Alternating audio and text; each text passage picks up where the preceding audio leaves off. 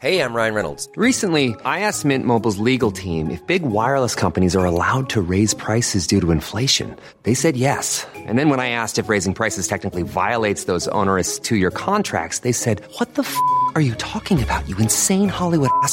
So to recap, we're cutting the price of Mint Unlimited from $30 a month to just $15 a month. Give it a try at mintmobile.com/switch. $45 up front for 3 months plus taxes and fees. Promo rate for new customers for limited time. Unlimited more than 40 gigabytes per month. Slows full terms at mintmobile.com. Hi, I'm Lawrence Dallaglio, host of the Evening Standard Rugby Podcast, brought to you in partnership with QBE Business Insurance. The show is available to listen to now and right up to the end of the season, when the winners of the Champions Cup will be crowned at Tottenham Hotspur Stadium, and the fight for the Premiership title will be decided at Twickenham. QBE is one of the world's leading insurers, and they will help your business build resilience through risk management and insurance solutions.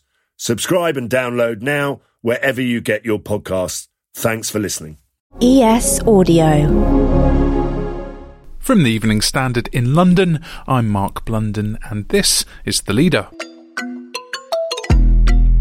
Shell has announced a shock jump in its profits, nearly triple what it was last year, and it sparked calls for a windfall tax on oil and gas giants to help families struggling with the cost of living crisis. The Standard's reporting on Thursday how Royal Dutch Shell has published underlying profits of $9.1 billion, that's £7.2 billion for the first financial quarter of this year. And the shock? Well, those profits are up 43%, all thanks to soaring oil and gas prices. Now, there are calls for a one-off tax on the likes of BP and Shell. It's being suggested could bring in £9 billion for the Treasury's COVID-ravaged coffers. It comes after BP announced another huge earnings jump to $6.2 billion. And to make sense of today's announcement and those figures, we're joined by the Standard City editor, Oscar Williams-Groot.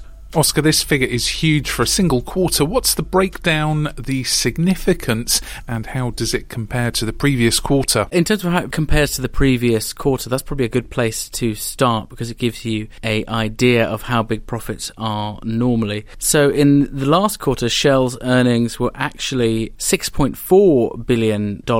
So while this is a huge jump, about 40% above where they were in the last quarter, this business usually is churning out huge amounts of money. It's worth about $170 billion altogether. So it's no surprise that they are, making such large earnings. Now, in terms of how that breaks down, they have lots of business lines. They both drill up oil from the ground, they sell it at petrol stations, they make it into chemicals that they then also sell, and they trade on the international energy markets. Now, the biggest increase in profits actually came from the chemicals business. That's experiencing the same sort of disruption that a lot of commodity markets have seen since the invasion in Ukraine. So there's strong demand for that. But obviously, they did see a increase in their profits from the oil business. Oil prices are going through the roof, and that's obviously good for a company like Shell.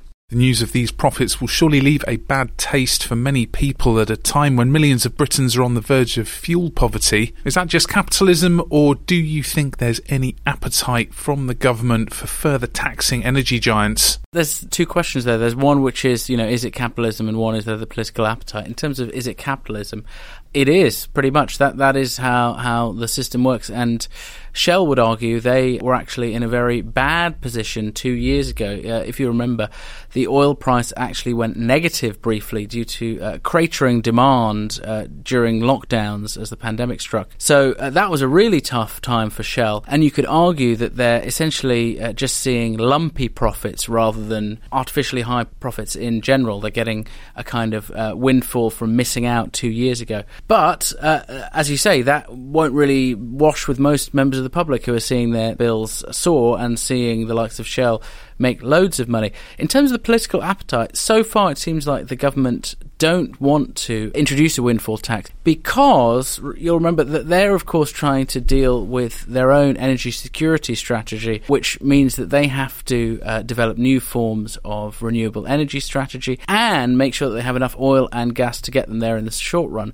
So really what they want to see is these oil and gas giants like BP and Shell invest these huge profits into green renewable energy projects products that are going to pay off in the years to come, as well as making sure we have enough oil and gas while we go through that transition. But this morning, it's interesting to see that Kwasi Kwarteng, the business secretary, did tweet rather pointedly saying that he wants to see these companies start to invest more in these types of projects. So if we see continued large payouts without equally large investments, we may start to see a change in tone from the government.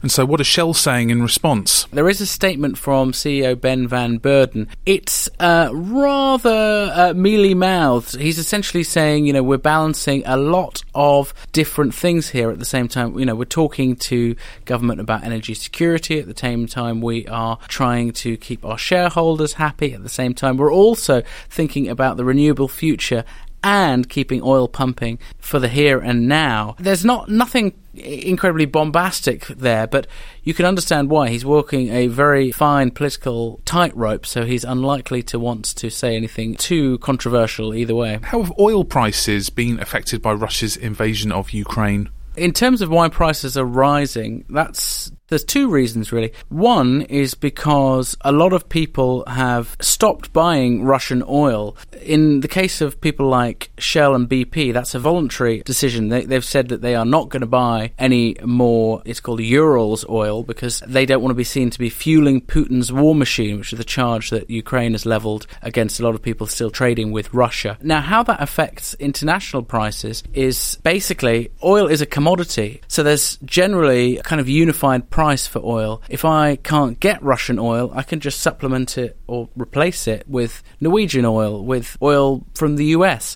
And therefore, the loss of supply from Russia simply puts up the price of it on the international market, and other people will try and bid against you for the supplies that you may have relied on before at a lower price. Perhaps there's a moral argument for Shell's obligations, because could such huge sums earned be considered war profiteering? I think it's unfair to say that Shell or BP is war profiteering. They've actually been pretty surprisingly bold in their actions towards Russia since the invasion of Ukraine. Is there any sign that Shell has made good its promise to exit the Russian market? Could you also give us a bit of background on that? Both BP and Shell announced that they are withdrawing their operations from Russia. They've said that they're going to stop buying Russian oil, which goes above and beyond, what's legally proposed. And these are not small decisions. BP said this week that they are taking a $25 billion hit from exiting Russia. Shell have put their costs at about $5 billion. So these really are massive decisions, and it's unwinding businesses that have been there for decades. Now, there has been some controversy around Shell because there's been some suspicions, charges that they may still be buying some Russian oil that's blended with other products, so that a so-called Latvian blend, where if it's less than 50% Russian oil, you don't have to classify it as Russian oil. There was a suspicion in the market that this was going on, and in fact one of the Ukrainian officials wrote to Shell in a letter that was leaked to the Wall Street Journal accusing them of fueling Putin's war machine.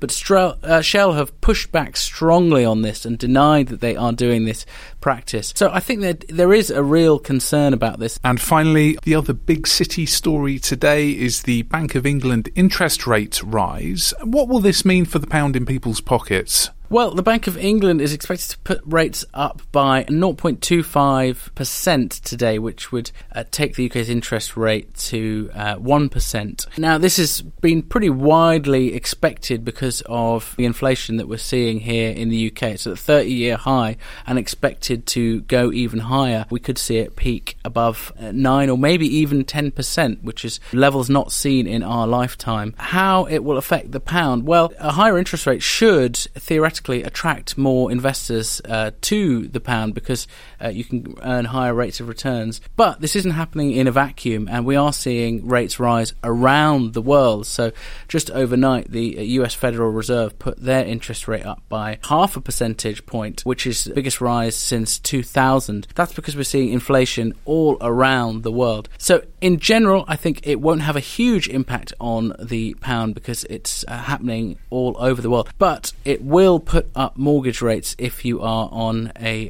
variable mortgage, which actually most people these days are not. So for the majority of mortgage holders, you won't see a change tomorrow.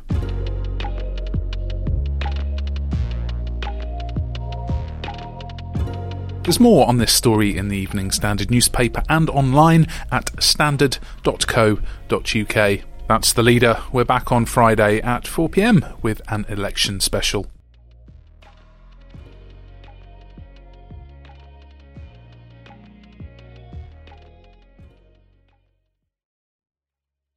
Hi, I'm Lawrence Dallaglio, host of the Evening Standard Rugby Podcast, brought to you in partnership with QBE Business Insurance. The show is available to listen to now and right up to the end of the season, when the winners of the Champions Cup will be crowned at Tottenham Hotspur Stadium, and the fight for the Premiership title will be decided at Twickenham. QBE is one of the world's leading insurers, and they will help your business build resilience through risk management and insurance solutions. Subscribe and download now wherever you get your podcasts. Thanks for listening.